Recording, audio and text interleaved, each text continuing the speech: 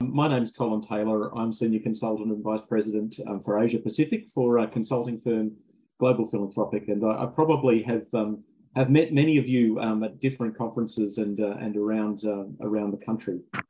I am here with my colleague Beck Healy, who's the Development Manager at St Peter's College and a local committee member of Educate Plus, and I'm just going to take the opportunity to introduce Beck so that she doesn't have to speak for this one.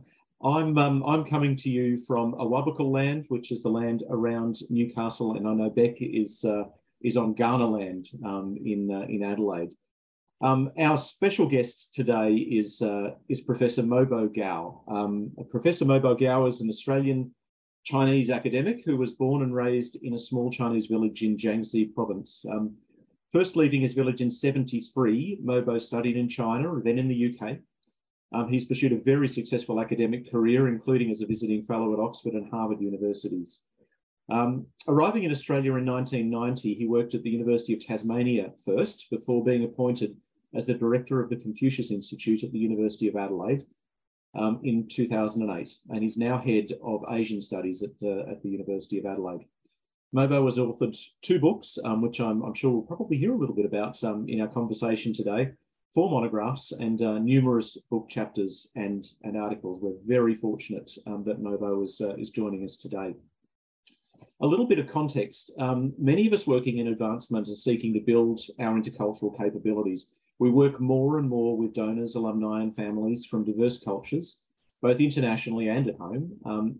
It's clear from current world events and also wager from our own personal and professional experiences that better understanding of Asian cultures and Chinese culture specifically is more important than ever before. And that's why it's such an honour to have Mobo here for this conversation, as he is an expert on Chinese history and culture.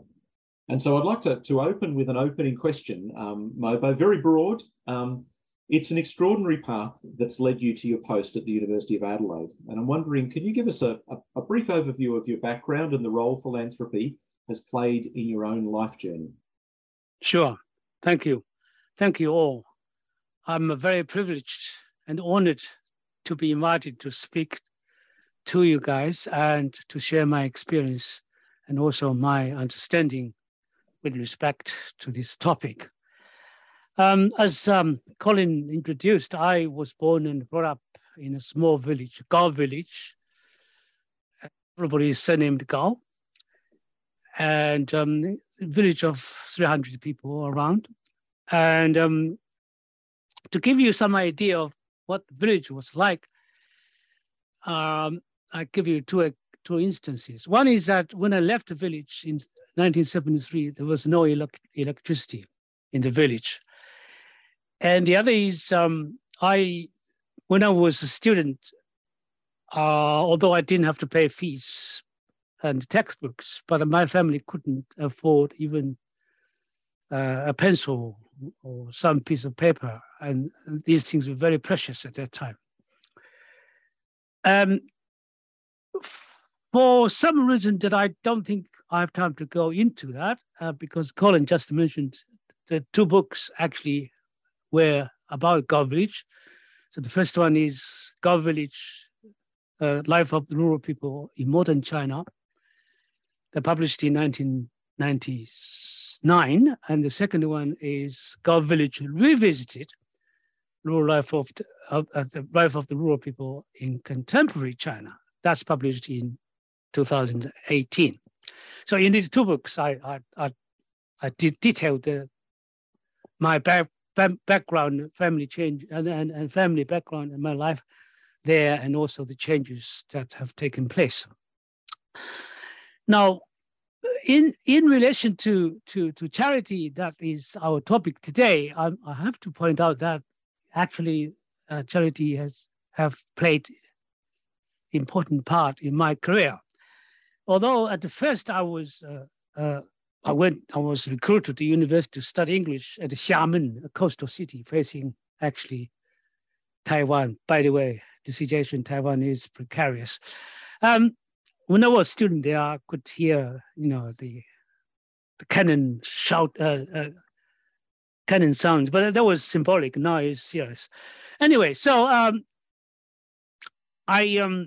then went to study first English and then linguistics at various universities in the UK. And all this was supported by the Chinese government. So in order to pay back this generous help, I went back to China and taught English at the Xiamen University for 5 years. And then I was frustrated. I wanted to get out of China to do some further study. And that's when the charities came into it, because the Chinese government, understandably, would not support me the second time. They were, they were supporting me generously enough already. So I can't afford it myself. So I had to, my supervisor of my master thesis, I did a master degree before I went back to China. Partly because I did a master degree with distinction, and I got the UK Overseas Student Award. That sort of waived my fees, but I still had to live on. And here we have, I just list some. One is a very personal donation that is anonymous. And the other one is the UK Quaker Friends Scholarship. And the other one is the Gunter Charity Fund Scholarship. Now these people, I mean, I have a friend with the Quaker Friends, but the other people I don't know.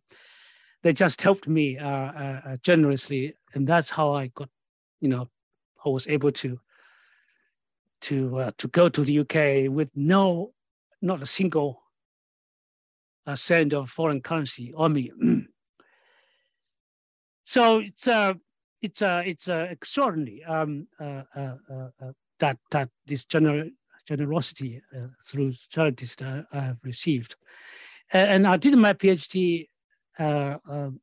Eventually, my family with my ex-wife went to the UK to join me, and then I didn't want to go back to China because of the political events, and I decided to try to understand China from a distance, because what happened especially in 1989 baffled me. I thought I didn't understand why it happened myself. I wanted to understand that. So I decided to give up linguistics, which I did in my PhD and master, and to look into the Chinese contemporary politics, and including rural China. So I decided to find a job in the West, and I couldn't get a job in the UK at that time.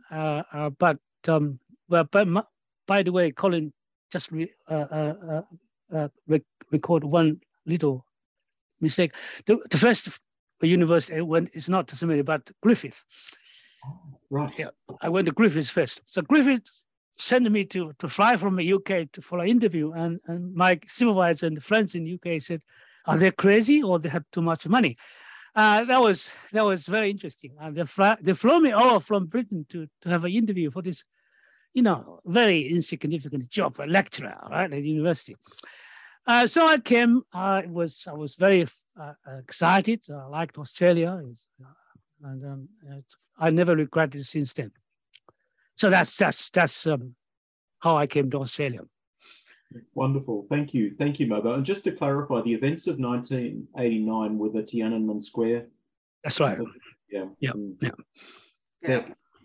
Well, thank you, Mabo, for sharing your incredible journey from your village in China to Australia. And it's been interesting to hear about how philanthropy has influenced your life and provided you with opportunities.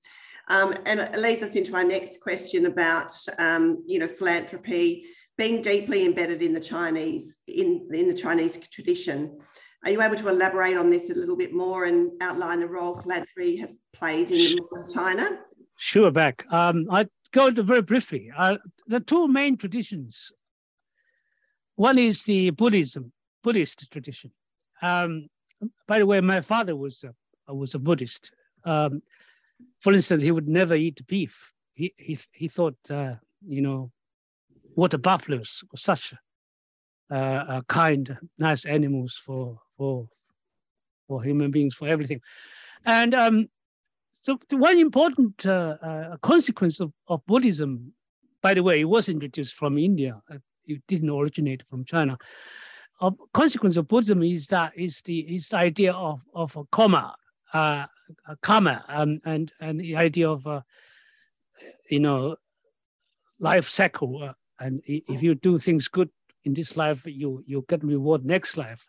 So the idea is to be charitable, and you accumulate virtue, and that's good for your life. And that actually had a very strong influence. Probably you guys have heard about the Shaolin martial arts, but these are the Shaolin is a branch of Chinese Buddhist monks. But you have not heard about, for instance, their charity contributions. It's huge because of this tradition to Chinese society, to the poor people, and like disasters, the floods or droughts or children, poor people going to school, these kind of things. But the other tradition is Confucianism. Confucianism stresses on a human relationship. A very important concept is the Ren. The Ren itself, the character of Ren is two people. In other words, it stresses a reciprocal relationship, and therefore it doesn't stress individualism. It stresses responsibility and duties to each other. So the Chinese will think you are responsible for the well-being of other people. I just give two examples. One is it's somebody called Li Ying in the Ming Dynasty, and he was a very successful businessman, especially in producing sugar canes. So in 1444 there was a pandemic, and we're talking about a pandemic, COVID, okay? And it was rumored that by eating sugar cane, by getting juice out of sugar cane, you were able to reduce or resist this pandemic. So the price of sugar cane went up straight, rocketed. So he could make a huge amount of money of this, but he decided not to even not to make any profit, instead and give the sugar canes free to people for that. The other one is interesting. Is somebody called Wu Xun, and he was a beggar, homeless, but he backed, went through all kinds of hardship and humiliation, and accumulated some money. Instead of using the money to benefit himself, he set up schools to educate the poor like him. So that's based on a real story. And there was a film made in the 1950s when the communists took over power. And Mao Zedong, who was leader of the CCP, didn't like that film because he thought that to stress that kind of personal humiliation to get the money to help some people doesn't solve the social economic problem. And he thinks, you need a structure change to solve these kind of disadvantage, the issues faced by disadvantaged people. And that is interesting because that refers back to my situation personally. So the first I went to university and did my first degree in the UK, it was government help. So that does indicate state intervention is important. But on the other hand, the second time we wanted to even further team for myself. And it's quite understandable that the state didn't want to help again, because give other people some chance, right? Mm. So, but here charity came in, and that. So in other words, we can see the two sides. Huh? We need both. You need the state machine to help, but also charity as well. This is interesting because just recently, the leader of Xi Jinping, the Chinese leader Xi Jinping, actually openly calls for charity and to address the issue of poor and wealth inequality. Usually we do this by first measure is income. You give people income, then you have living. But the income those income differences, right? But the second time, okay, in order to adjust income differences, we tax differently, right? So the second tier of state policies for social equity. And then, of course, you can tax the rich people because they earn so much, like inheritance tax and so on and so forth. But now the Chinese will say you need the fourth tier of wealth distribution, is that ask the very rich to help voluntarily, instead of a communist policy. Usually people will think they just confiscate the wealth and distribute it. But the Chinese leaders now, they don't do that, which is, I think, is good. So that's what I could talk about, this Chinese charity tradition, and also the idea of the state to intervene. Thank you. And it really seems that the Chinese really value the transformative power of education as well, and a lot of charity does involve supporting the education of its youth, which is important given our audience as well, and looking at the value of what we're trying to do in our institutions. Absolutely. I'll talk about education more later. Yes. Excellent. Mobo, a question about the way that Chinese culture has spread across the globe. So the Chinese diaspora is now roughly 60 million people spread everywhere across the globe, and Chinese Australians and New Zealanders are one of the biggest single groups of those. So what advice would you have for us as educational institutions to best engage and build meaningful relationships with these growing communities of Chinese tradition around the world? Yeah. Now let's deal with this so-called Chinese diaspora, 60 million. Now we call them Chinese diaspora. It's not for nothing, of course. They might have some ethnic Chinese background. They might have in the long past. Okay, again, but there's one thing that that holds them together, which is not the speaking language. I mean, but the written script. If you talk about a speaking oral language, there's no such a thing as the Chinese language, because differences between Cantonese and the Mandarin could be greater than difference between Spanish and Italian, for instance, in terms of speaking. But the Chinese language has one thing in common, which they use the script, the so-called Chinese characters. It doesn't matter which language you speak, but you can still share the same written language. That's one thing that holds the so-called Chinese community together. Taiwanese, Hong Kongese, although there are two versions of a script. One is called the simplified ones, one is the traditional ones. Taiwan and Hong Kong still hold on to the traditional one, whereas mainland China and Singapore use the simplified ones. But those who know languages will know the difference is not very great. You can do both quite easily. So that's the one thing that hold them together. And the other thing hold the Chinese community together is Confucianism. It's the self-improvement through education. This is very, very characteristics of all the Chinese diaspora, no matter where you come from. Self-improvement through education. Nobody owes your living. You're not entitled to anything. You have to improve yourself. And of course, this of course is very important for modern life, and therefore this value works for the community. The other thing is because of the stress of family and help each other, like when I was sent to university or recruited to university, my brothers stay home looking after my mother. And I didn't have that.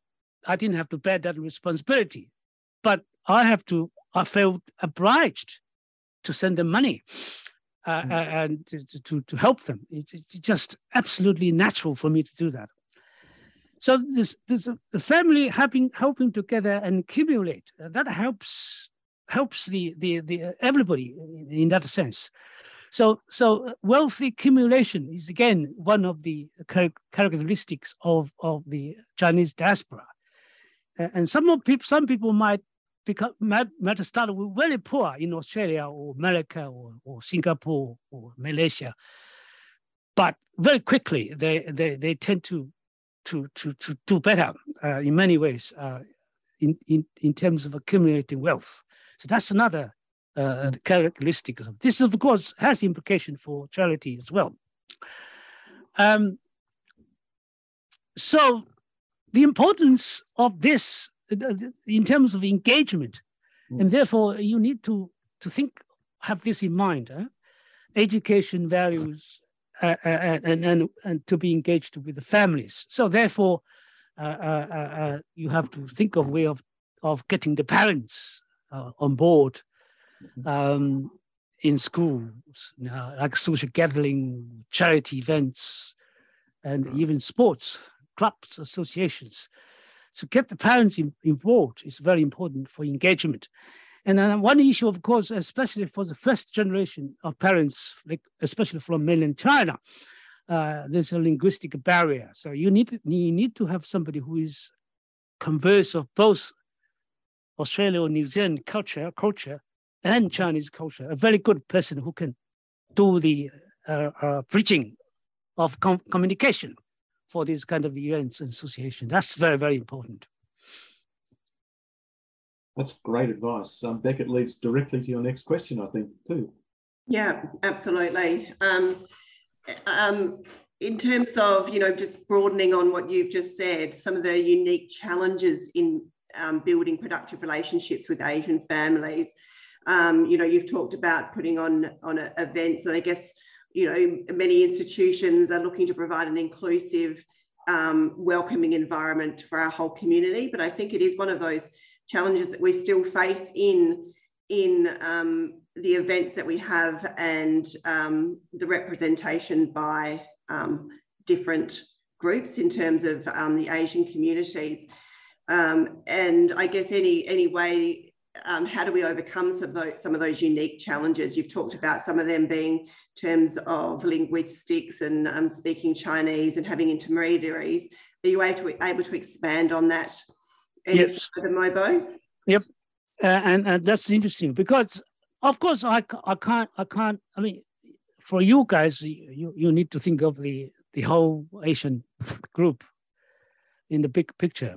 But for myself, I can't speak on behalf of other Asian communities, like Indians, for instance. I don't really have much to say. But let's let's start with there's differences between Asian people and the problems among themselves. I'll give you an example. This is just recent. My daughter, who is has both Chinese and local Australian heritage, so she doesn't look very Asian. At the most, she looks Italian or Spanish. So with on the social media, and she had a photo doing something. Feedback is always beautiful, blah blah blah. I love you, that kind of things. And then one day they want to try experiment. So she asked her boyfriend, who is of Korean heritage, to put his photo on this social function thing. And then they got some very, I think, not very friendly response. They say COVID-19. It's Asian-looking person related to Chinese, and the Chinese are responsible for COVID-19. You can see that, right? You can see the connection straight away. So, and they actually looked, the person who said that, it was from India. It was an Indian person. So it's quite interesting. So in other words, the Asian community is not just something that is collective. It's just so different. But even among the Chinese diaspora themselves, we have to be aware they're so different. Apart from what I said, these shared linguistics in written form, and also the Confucian values. But if you look at Singaporeans and Hong Kongers, Taiwanese, and they're so different because of the history and politics. I mean, Taiwan is, of course, the issue of Taiwan status, identity, and somebody from Taiwan is very unlikely to be straight into a very good relation with somebody from mainland China. They can be personal friends after they know each other, but superficially at the beginning, they are not on the same page. If you know what I mean. So what we need to do is that we have to be aware of this, and we have to have a kind of sensitivity. And if you, for instance, get a group of people, some are from Taiwan, some from mainland China, and you start a topic of Taiwan, then there going to be issue, right? Mm-hmm. So that's very sensitive. In other words, so even the intermediaries, the people who can do the communications between the school or the leadership of students, we have to be careful about who we're talking to and who is the person who is doing the job. So this is very sensitive. Just a follow-up question, which sort of picks up some of those threads, Mobo, and that's about motivations. You've described the Buddhist and the Confucian traditions that have led into the ideas of philanthropy in mainland China, and then the way that Confucianism has influenced the Chinese diaspora and their views around things, with the idea of key motivations of family and education and self-improvement and betterment. I'm wondering what other sort of philanthropic motivations are common within the Chinese tradition or within the Chinese culture? Sympathy for the immediate need, like disaster, and the poor kid couldn't go to school, for instance. Mm-hmm. That's straight away sympathy for that kind of things. But the other one is, if you go further, it's like faith, glory for the family. This is very important. Mm-hmm. And if we can have some means of giving the person, the donor, some sense of faith and glory for the family, for the future generations to remember. And that's very, very motivating for the Chinese, as far as I know. But friendship is very important. I think it's more important than for lots of Chinese than deeper implication for Australian mateship. Mateship is very good. I mean, I know that, but if you're a real friend in Chinese terms, they would die for you. They really would.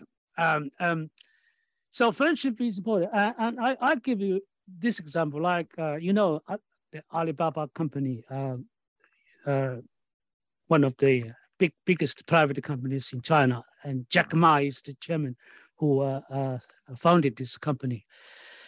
He was when he was a boy, he lived in Hangzhou, and he wanted to learn English. It was very far-sighted, very visionary. He knew, in those early days that English was important. So he wanted to learn English, practice speaking English. He would go to the posh 5-star hotels where the foreigners stay. Other places don't have foreigners. And so one day he met a family from Australia, and the family was from Newcastle, and the man was a member of the Australia-China Friendship Society. In those days, and thus they're on the margin in Australian society. But in those days, these were the people who were invited to go to China.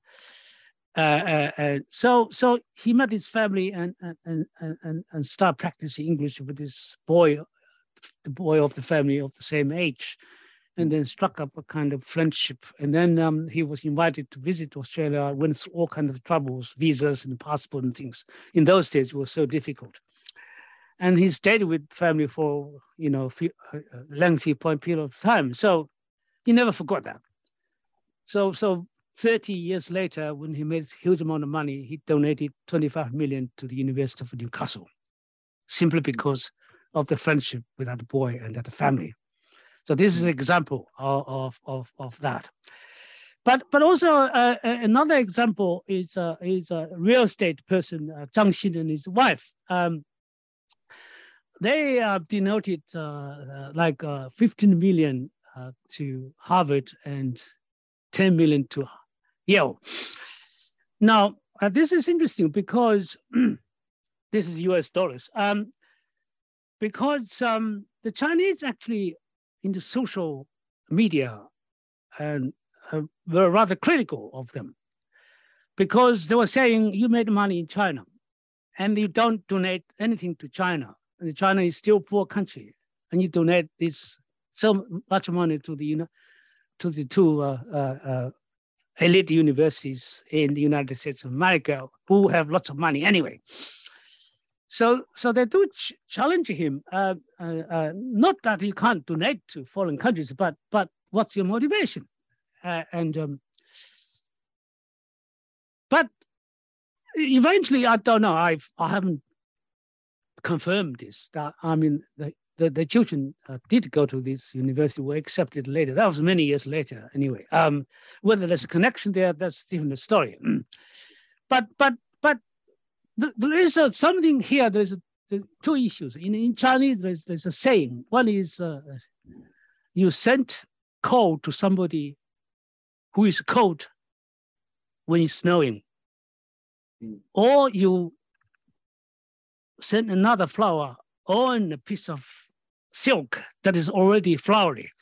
So in other words, do you donate to the very poor, very needy, and because they are in very harsh conditions, and that is like sending a coal when you are very cold in snow?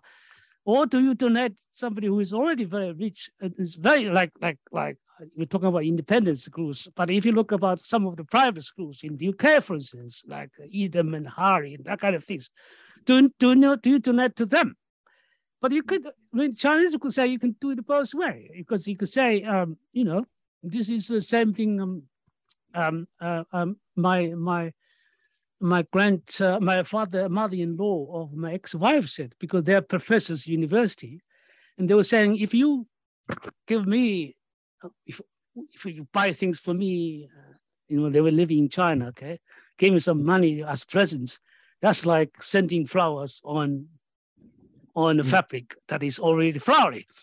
But if you give your money to your family, she knows my family was very poor, that's you're sending coal to them when they are in the snow. So you can see there's a debate about this, whether you know what motivated to donate to which cause, right? for what person. And look, it's certainly very interesting because understanding those motivations for giving to Harvard or the University of Griffith, as you talked about, you know, I guess that's sort of the space that we are in as educational institutions as well, is you know, how do we, you know, have gifts to our institutions as opposed to mainland China? You've talked about the important roles in philanthropic relationships in terms of being the intermediaries and family.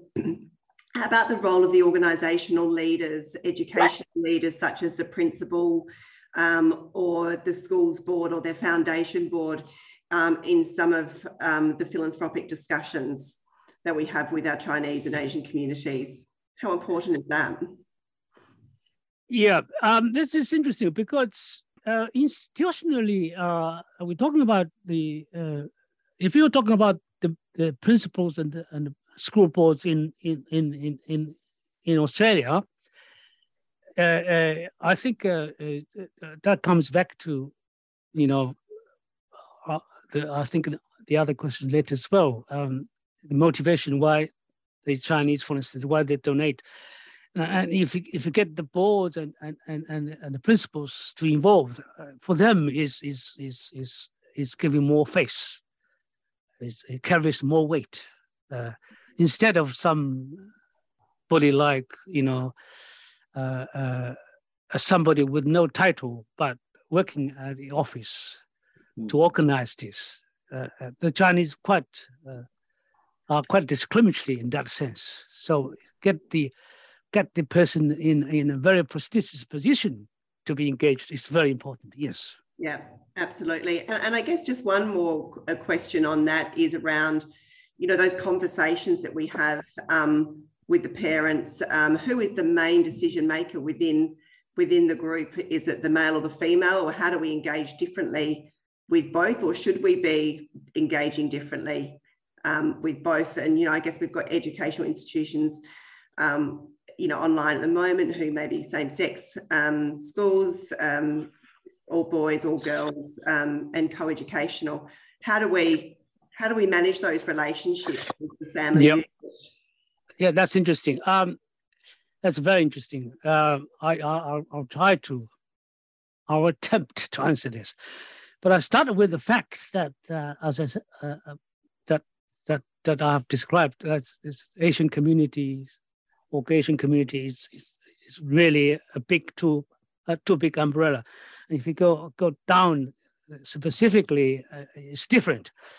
My understanding is, for instance, in the Korean culture, the Korean culture and the Japanese culture, the males probably have more say in external affairs, like donation and charity.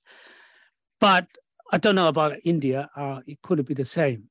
But if you look at Singapore, Hong Kong, and even Taiwan or mainland China, you can see some very successful female business people. Anyway, in China, you can see that. In fact, they have surveyed to see that the young successful females, successful business entrepreneurs in China are strikingly have a high percentage compared with other countries, which is it's really interesting. So it's I think gender imbalance and gender inequality or our women's status in Asian culture are still trying to catch up with the political correct situation, I think.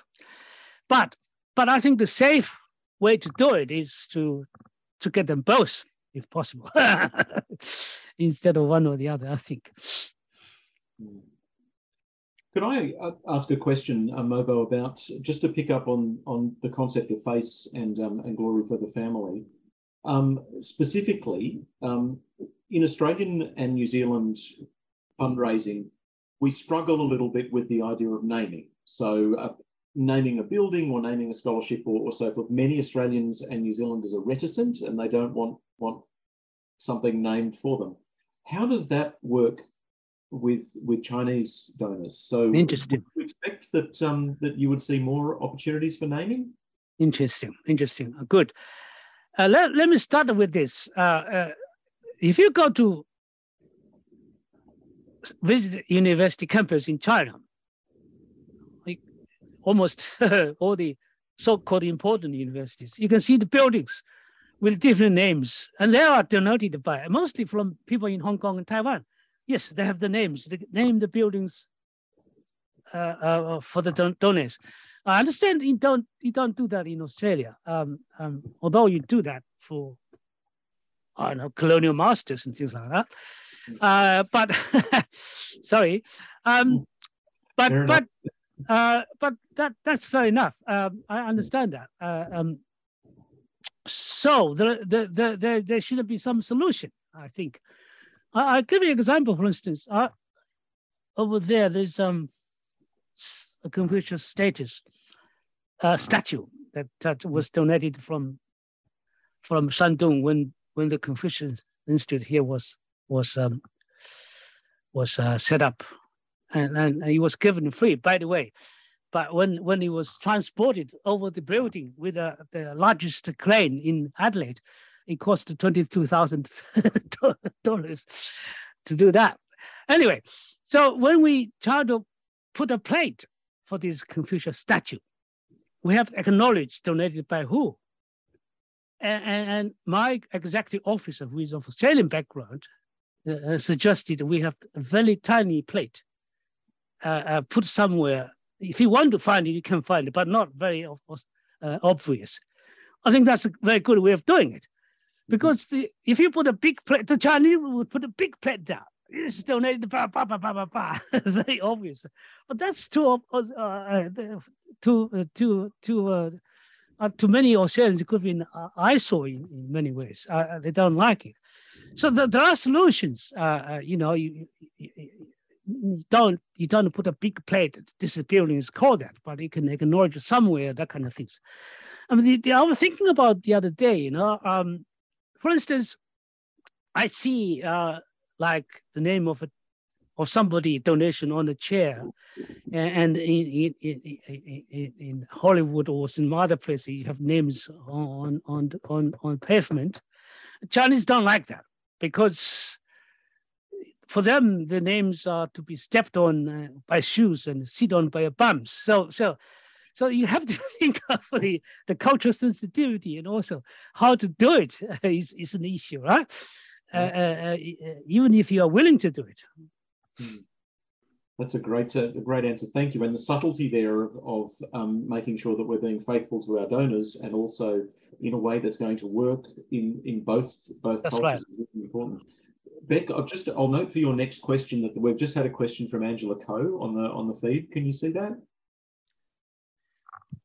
It's relevant to your next question. So the question from Angela. I can see that, and I was actually going to say you've actually probably addressed the next question we were going to ask anyway, about addressing immediate and tangible needs or long-term big picture issues. You've talked about that in terms of, you know, disaster relief, fulfilling an immediate need, but also, you know, for self-improvement, for education, etc. But Angela has asked, is there a preference for Chinese to give to facilities, so for buildings, improvements, or scholarships? From what I can gather, the evidence I have gathered that I've looked at, they tend to prefer to support some tangible things that can be seen, like buildings and things like that, instead of a scholarship. That's my understanding of it. Terrific, thank you. Do you want me to just keep going here? Please, anybody would like to ask a question, just type it into the Q&A box, and we'll weave it into the interview. My question, Mobo, goes to a comment which you made very, very early on. You referenced Taiwan, and my question is this: what role does philanthropy play in cultural diplomacy, so in soft diplomacy, and what do you feel that the impact will be on the geopolitical environment here on giving by Chinese communities, particularly from mainland China? So I'm thinking now not only of Taiwan, but also of Hong Kong, which has seen its share of instability. Yeah, that's very bad, I think. It's Australians or New Zealand. By the way, I think New Zealand tend to, for some reason. Sorry, I'm Australian, but I'm critical of Australia in this respect. I think New Zealand seems to do better in terms of foreign policies. They, you know, a long time ago, they rejected America's nuclear-powered aircraft carrier to anchor, you know, in New Zealand. I think that's a very good stand. And now I think they seem to have a more independent foreign policy than Australia. The previous government, anyway. I think the Labour now is trying to address the imbalance. I think the Labour government is doing well so far, I think. Of course, you have to defend Australia's national interest, but you don't get out of the way just to annoy somebody just for the sake of doing that.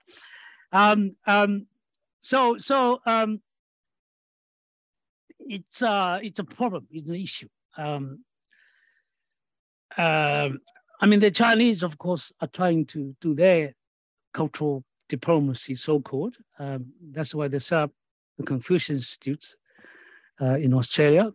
By the way, I was the founding director of the Confucius Institute at Adelaide, but I stepped down in 2017.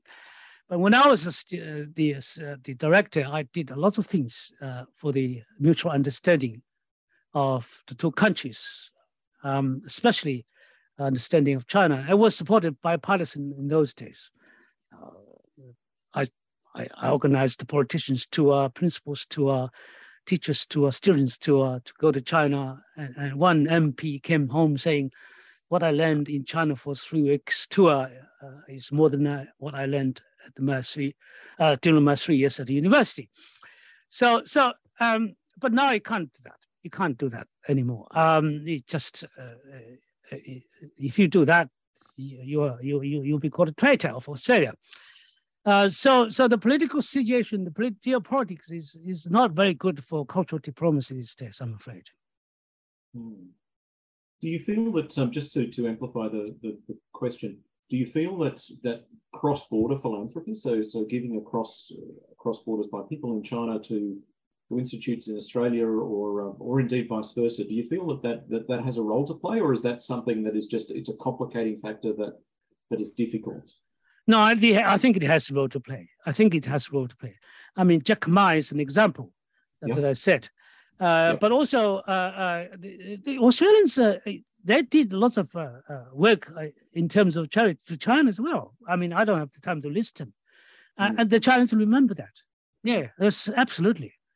Absolutely. No, excellent. Thank you. And thank you also for bringing up the Ma Morley gift. That is my favorite philanthropic story because of the friendship aspect to it. Yeah. Incredible. Thank you, Mobo. Now we have one final question before we go to questions from our attendees. And it's, what should we expect as the younger next generation of Chinese philanthropists begin to exert their influence? Okay, that's a good question. There are lots of students studying in Asian students, including Indians and Chinese, lots of Napoleon students actually, which is very surprising to me, the number of Napoleon students here in Australia. There must be something quite interesting behind the story. How come there's such a little country, so many students, so many people migrating to Australia in recent years? Anyway, China it's getting rich. I mean, at the moment it's something like 10 or 12,000 US dollars per capita GDP, which is about the middle income. And it's possible, if China doesn't make too many mistakes, or if the world situation is not too interruptive, China could enter into a high-income country, and then there's lots of more wealth to go around. But as it is, there's already lots of wealth to go around. I mean, there's by 2016, I was reading, China has more than 250 billionaires. It's increasing. So lots of money. Some people are just absolutely unbelievably rich. It's beyond my imagination sometimes. So they can donate if they want to. Now, as I said, geopolitics at the moment is not very good, but the younger generations, they still like the Chinese, they still like to send their children to here to study, and they still like them to migrate, to settle down in Australia, despite all these, what we have said before. And I think Australia is a very nice country to live, which is true, one of the best countries to live. So what I have to do is to get these people. Let me tell you, it's just the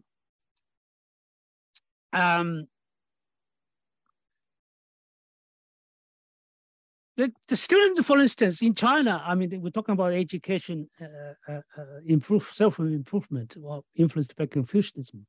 One of the aspects of that is the stress on the intellect or book knowledge, and the neglectance of the body.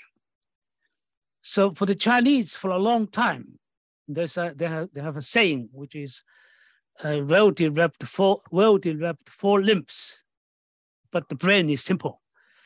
So they tend to look down. They look up to the nerd in the school, but they tend to look down the sporty people, which is the opposite of some of the situation in Australia. But now it's changing. For instance, now some schools in China start to introduce compulsory sports in the curriculum.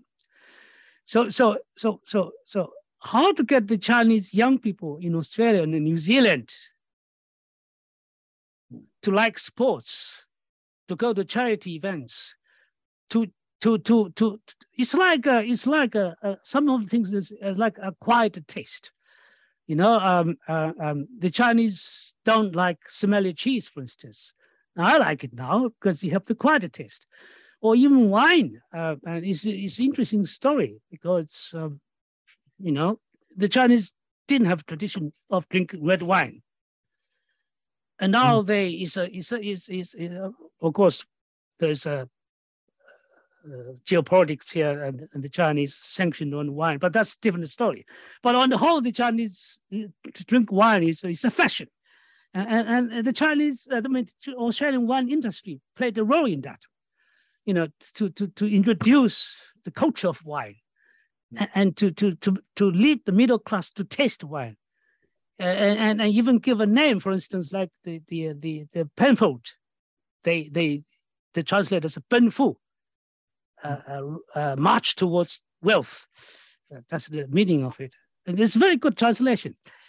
And I'll give you just quickly give a small anecdote. There was one South Australian premier went to visit China and met the Minister of Commerce. You know, Minister of Commerce is so large, you know, China is largest trading partner of more than 100 countries. And this premier from South Australia, he didn't know who this person is. And the premier talked about South Australia. He was, didn't know what he was talking about until he mentioned Penfold wine. Oh, that I know, yeah. So, you can see how successful the Australian wine introduced the acquired taste to the Chinese.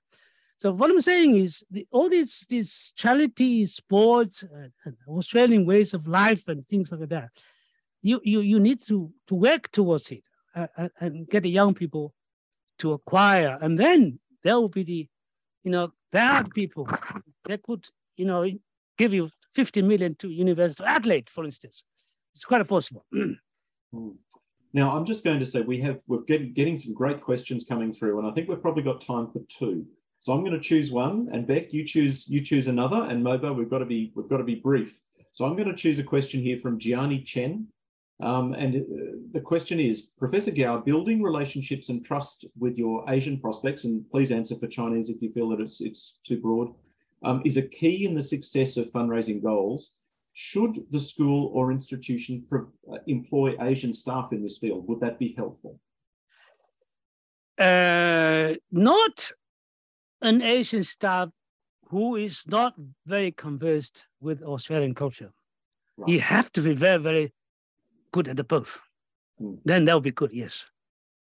Excellent. Thank you very much for that one. Beck, do you have a question to... I do, from Angela.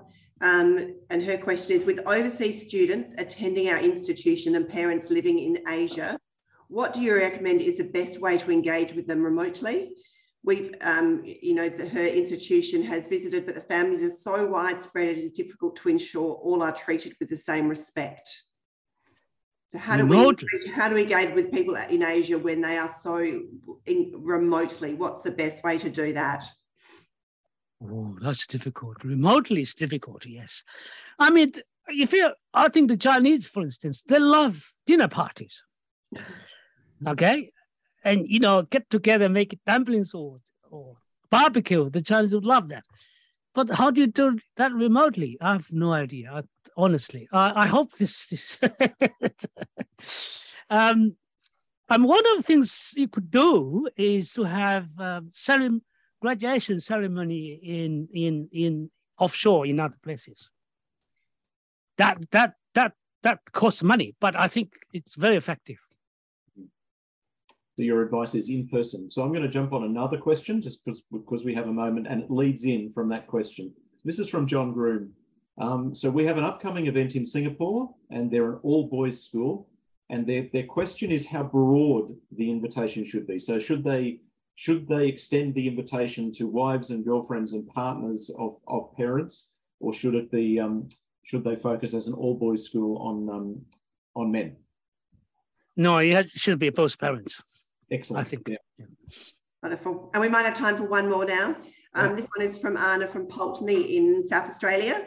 Melba, do you have any tips on how to manage the expectations of Chinese donors, given that they can be transactional in their giving?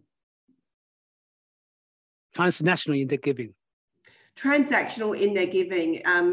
So they're not so relational that we've had with our other donors necessarily. It's more, a donation, and I guess we're just looking at how do we manage the expectations of Chinese donors. Not quite sure. I got the question now. Sorry, Beck's got a topic bit. So what I was asking is if a gift is transactional rather than relational, then it's a gift going on. I see. I see what I mean. Yeah. Yeah. Yeah. So how can expectation? Yeah. Okay. What do you expect? Okay. It's yeah, I understand now. Okay, that's a good question actually. I